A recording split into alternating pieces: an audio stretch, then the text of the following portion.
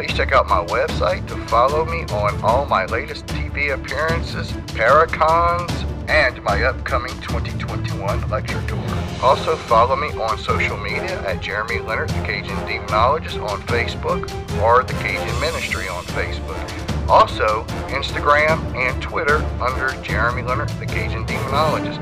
And thank all of you for your support.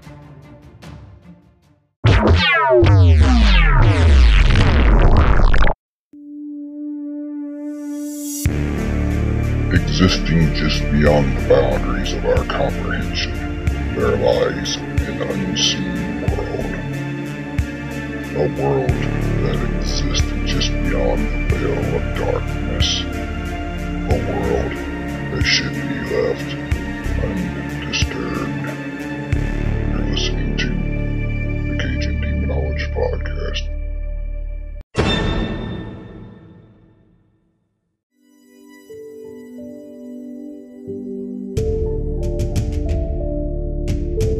I take authority over all demonic assignments and functions of destruction sent against us, and I expose all demonic forces as weakened, defeated enemies of Christ.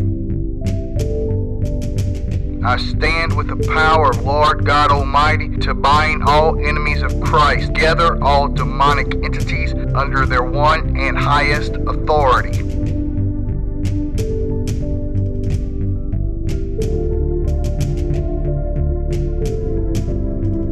I command the spirits to go to the foot of the cross for judgment, to never again return. Their assignments and influences are over.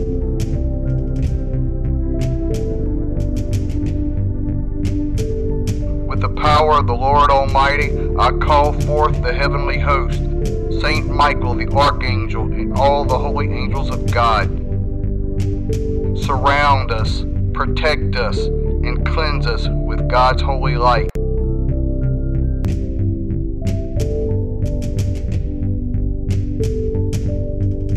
You are bound, and you are to shut up when we tell you to go. You will go and not return. You cannot call up on Satan or any other demonic powers to assist you. We seal off this building by the authority we have in Christ our Lord. Get out. You cannot come. Return by any means. We have covered ourselves and this place we occupy with the full protection and the full healing powers of the precious blood of our Lord and Savior, Jesus Christ.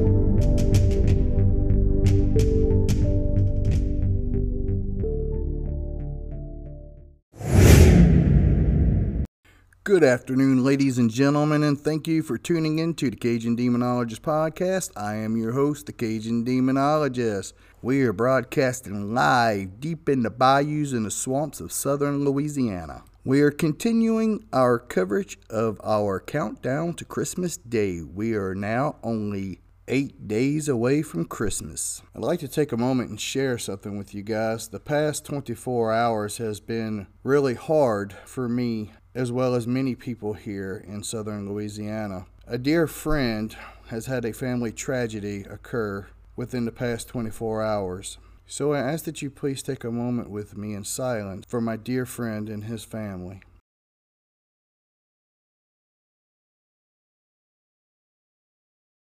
Thank you all. So in today's episode, we are going to discuss exorcisms and deliverances. How do you prepare yourself for one? What are the components to performing an exorcism and a deliverance? And also, what is the difference between an exorcism and a deliverance? So we're going to start with understanding the language of an exorcism or a deliverance. There are certain key words that must be said out loud when performing an exorcism or deliverance. So let's start with the very definition of exorcism. An adjuration addressed to evil spirits to force them to abandon an object, place, or a person. Technically, a ceremony used in both Jewish and Christian traditions to expel demons from a person who has come under their power. Now, let's talk about the Catholic's rite of exorcism. So the meaning of rite of exorcism is exactly what it says. It is a rite.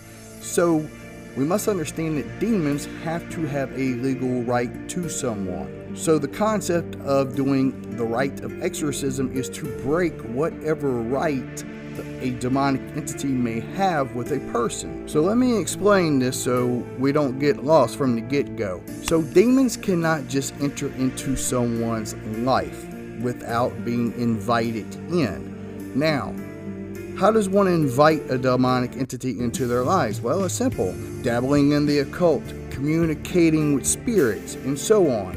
So I'll give you an example. When communicating with spirits, we see a lot of this in the paranormal field. You have paranormal investigators that, for one, are doing EVP sessions in their home. Now, your home is going to be your sanctuary, the place that you feel safe. Well, when you are communicating with spirits, in general, you may think you are actually talking to a loved one that has passed away, when in fact, you are being deceived. You are talking to a demonic entity that is pretending to be the loved one that has passed away. And yes, these entities will know things about the loved one who has crossed over to the other side. Now, the reason to do this is because if you think you're talking to a loved one, you are going to be more open to asking personal questions about yourself or your family. Now, when you do that, you are opening yourself up and, in fact, inviting a demonic entity into your life by your own free will. The human free will plays an important part in the demonic world. See, demons cannot do anything against our free will. They are, in fact, bound by certain rules that they must abide by, and these rules cannot be broken or manipulated. It is called the heavenly law. So when someone either intentionally or unintentionally invites a demonic entity into their home, you will have what you call an infestation. Now, an infestation is pretty much like a normal haunting. However, an infestation tends to get really destructive really fast because the entity itself is on a mission at this point. You see, demons do not haunt homes. They haunt people. Earthbound spirits haunt homes, not demonic entities. So the second stage is oppression. Now the entity has sought out who it wishes to eventually gain possession over. So now all the hauntings in the home revolves around this particular person. When this person is not in the home is quiet. When the person is in the home, there is a lot of activity going on.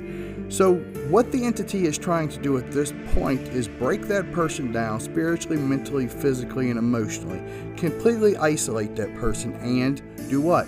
Break their will so that they will submit to possession. Alright, so now that we have established a general understanding on how possession occurs in the first place, now we can get into the language and the literature of the exorcism itself. Now, the whole purpose of an exorcism or a deliverance is to, in fact, break whatever right the entity has in the first place. Now, this has to occur in order to expel the entity. If you do not break the specific right that the entity has, then it has a right to continue to inhabit that person. So, exorcism rituals or deliverance rituals are specifically designed to break each and every individual key or component that would give the entity a right to inhabit the person in the first place.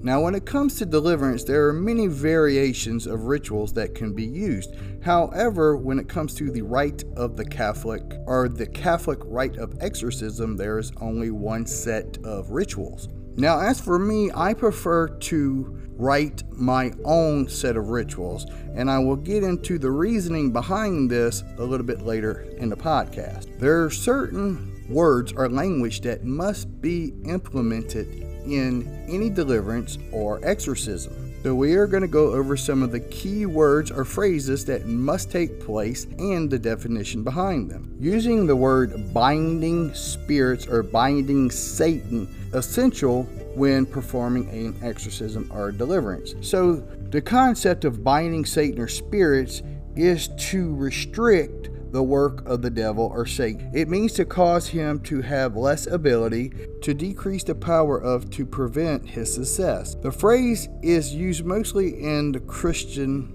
theology, dealing with spiritual warfare, where Christians in prayer ask the Lord to bind Satan in order to accomplish a spiritual good deed. Unfortunately, some Christians mistakenly pray to Satan when they are undertaking spiritual battle. Sometimes they will address the evil spirit and ask the spirit for its name.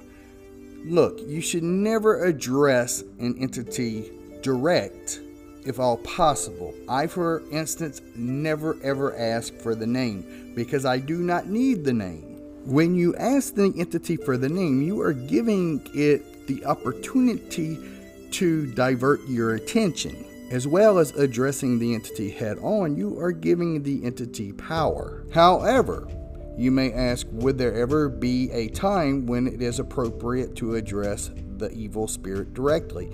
And I say yes. Only if he were to manifest in a person, then it is not a prayer to him, but a direct address. And even if that were to occur, the proper response is found in Scripture, considering where Michael the archangel had an encounter with the devil. But Michael the archangel, when he disputed with the devil and argued about the body of Moses, did not dare pronounce against him in a railing judgment, but said, "The Lord rebuke you." Which leads us to our next word, the word rebuke. This is also a very important word when performing spiritual warfare. The word rebuke means that you have been reprimanded or scald. The word rebuke can be a verb meaning to simply reprimand or scald, but it can also be a noun because a rebuke is the result of being scald. So the opposite of rebuke would be applause or approval or endorsement or praise. So now let's take these two words and put it in practical use in a sentence form that you may have in a deliverance or exorcism. All right, we're going to start with bind. I stand with the power of the Lord God Almighty to bind Satan and all his evil spirits, demonic forces, satanic powers, principalities, along with all the kings and princes of terror. So with that passage, basically what we are saying is restraining or taking away his ability to accomplish his mission. We are basically binding them, which is like stripping them of their power or imprisoning them. So let's use rebuke in a sentence. And if by these things you are not turned to me, but act with hostility against me, then I will act with hostility against you, and I will rebuke you. You know, the perception that I always use with the word or phrase rebuke is it's basically a shun, right? It's a way to shun them and show that they have no authority. It's getting time to take a little break, ladies and gentlemen. Fasten that seat belt. Sit tight. We will be right back after these messages from our sponsors.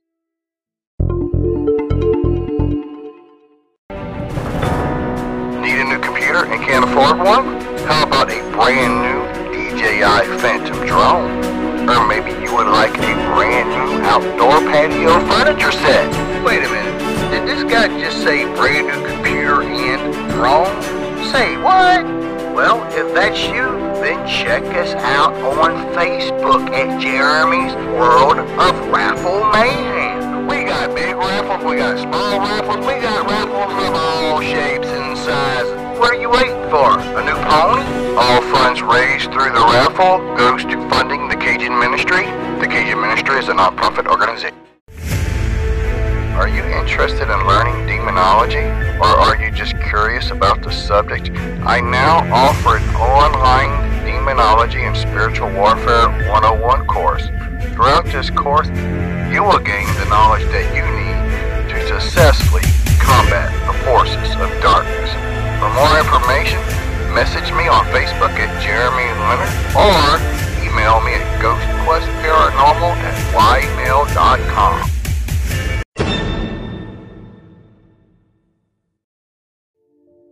And welcome back, ladies and gentlemen. So when we use the term spiritual warfare, I think a lot of people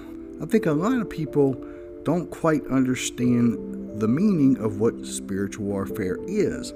So spiritual warfare is exactly as it is stated. It is purely spiritual, which means that the battle between the exorcist and the entity takes place spiritually, which would be mind, body, and soul. So then you may ask, then why do we say a set of rituals or prayers out loud? Well, it's quite simple, really. You see, the entity itself is purely spiritual. However, it is affecting the physical world in which we live in. So the rite has to be broke first in the spiritual sense. Then it has to be broken in the physical sense.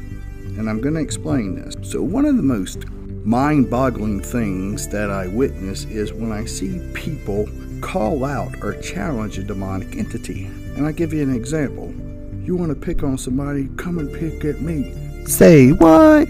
Dude, you need to keep drinking that Kool-Aid. Do you realize how acidine that is? I mean, are you truly insane? Are you that ill-informed? I mean, do you truly think? Matter of fact, what do you think you can do to this entity? Absolutely nothing. But what it can do to you? Let me just share a little story with you guys. So, if you listen to one of my previous podcasts, then you know when referring to the Stinson case, which is the case that actually led me down the path of spiritual warfare, I witnessed with my own two eyes a preacher that was about 6'2", weighed probably about 325 pounds.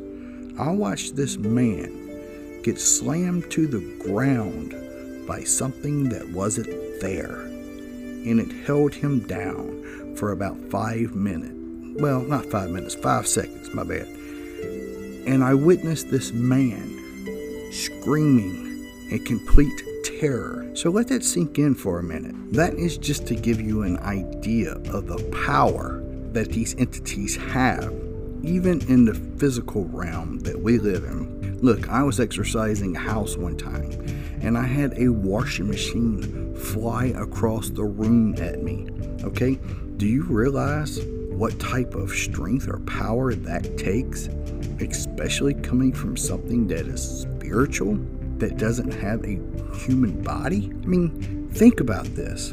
As the old saying goes, when you play with matches, you're gonna get burned.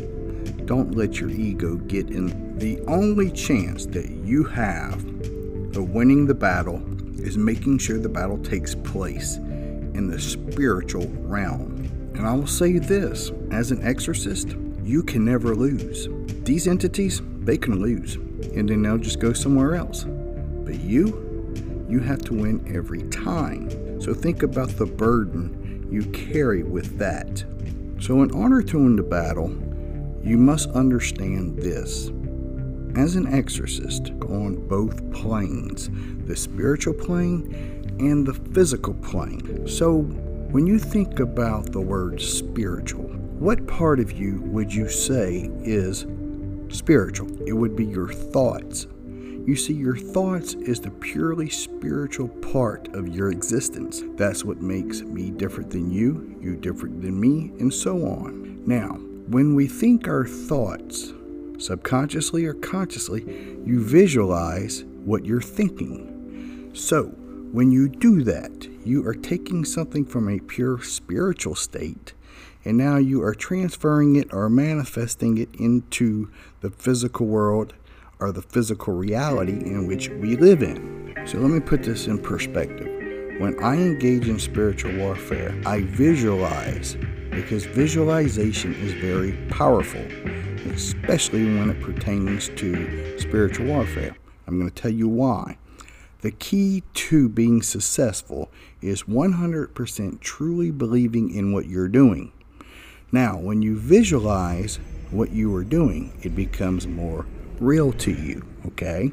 So, you are at that point walking on the spiritual side. When you engage in combat with these entities, I visualize everything I want to happen. When I call upon the archangels, I visualize them coming down, pulling their swords, and preparing for battle. Okay? When I am binding an entity through rituals, I am imagining me binding them. Everything that I do and everything that I want to take place, that is where the battle is won. Now, with this being said, it's a lot easier said than done, and I'm going to tell you why. You see, these entities are smart. They know exactly what you're doing. So they are going to try to do anything and everything they can to distract you.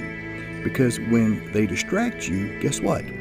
They are taking you away from that spiritual side of yours and putting you back into the physical world. Now, by them doing that, they are taking away whatever traction you are gaining at that moment. Remember, it's all about momentum.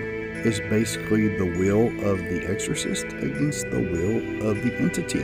Who will prevail? Now, the question becomes, if the battle takes place in the spirit, then what's the point of saying rituals? Well, again, the entity is a spiritual being, correct? But it is affecting the physical world. Okay?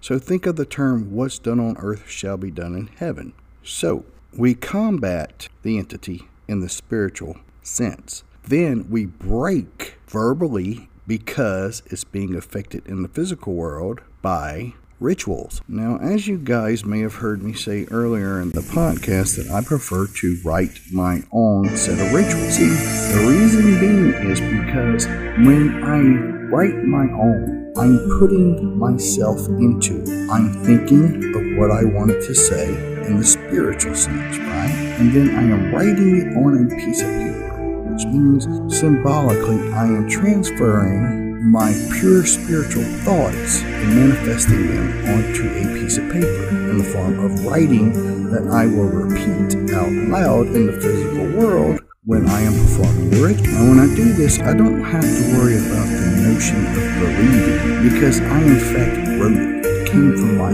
heart. So of course I 100% believe in it. So now all I have to focus on is authority. Unfortunately, we have ran out of time for today, but we will continue this discussion on our next episode. Until next time, see, I visualize it.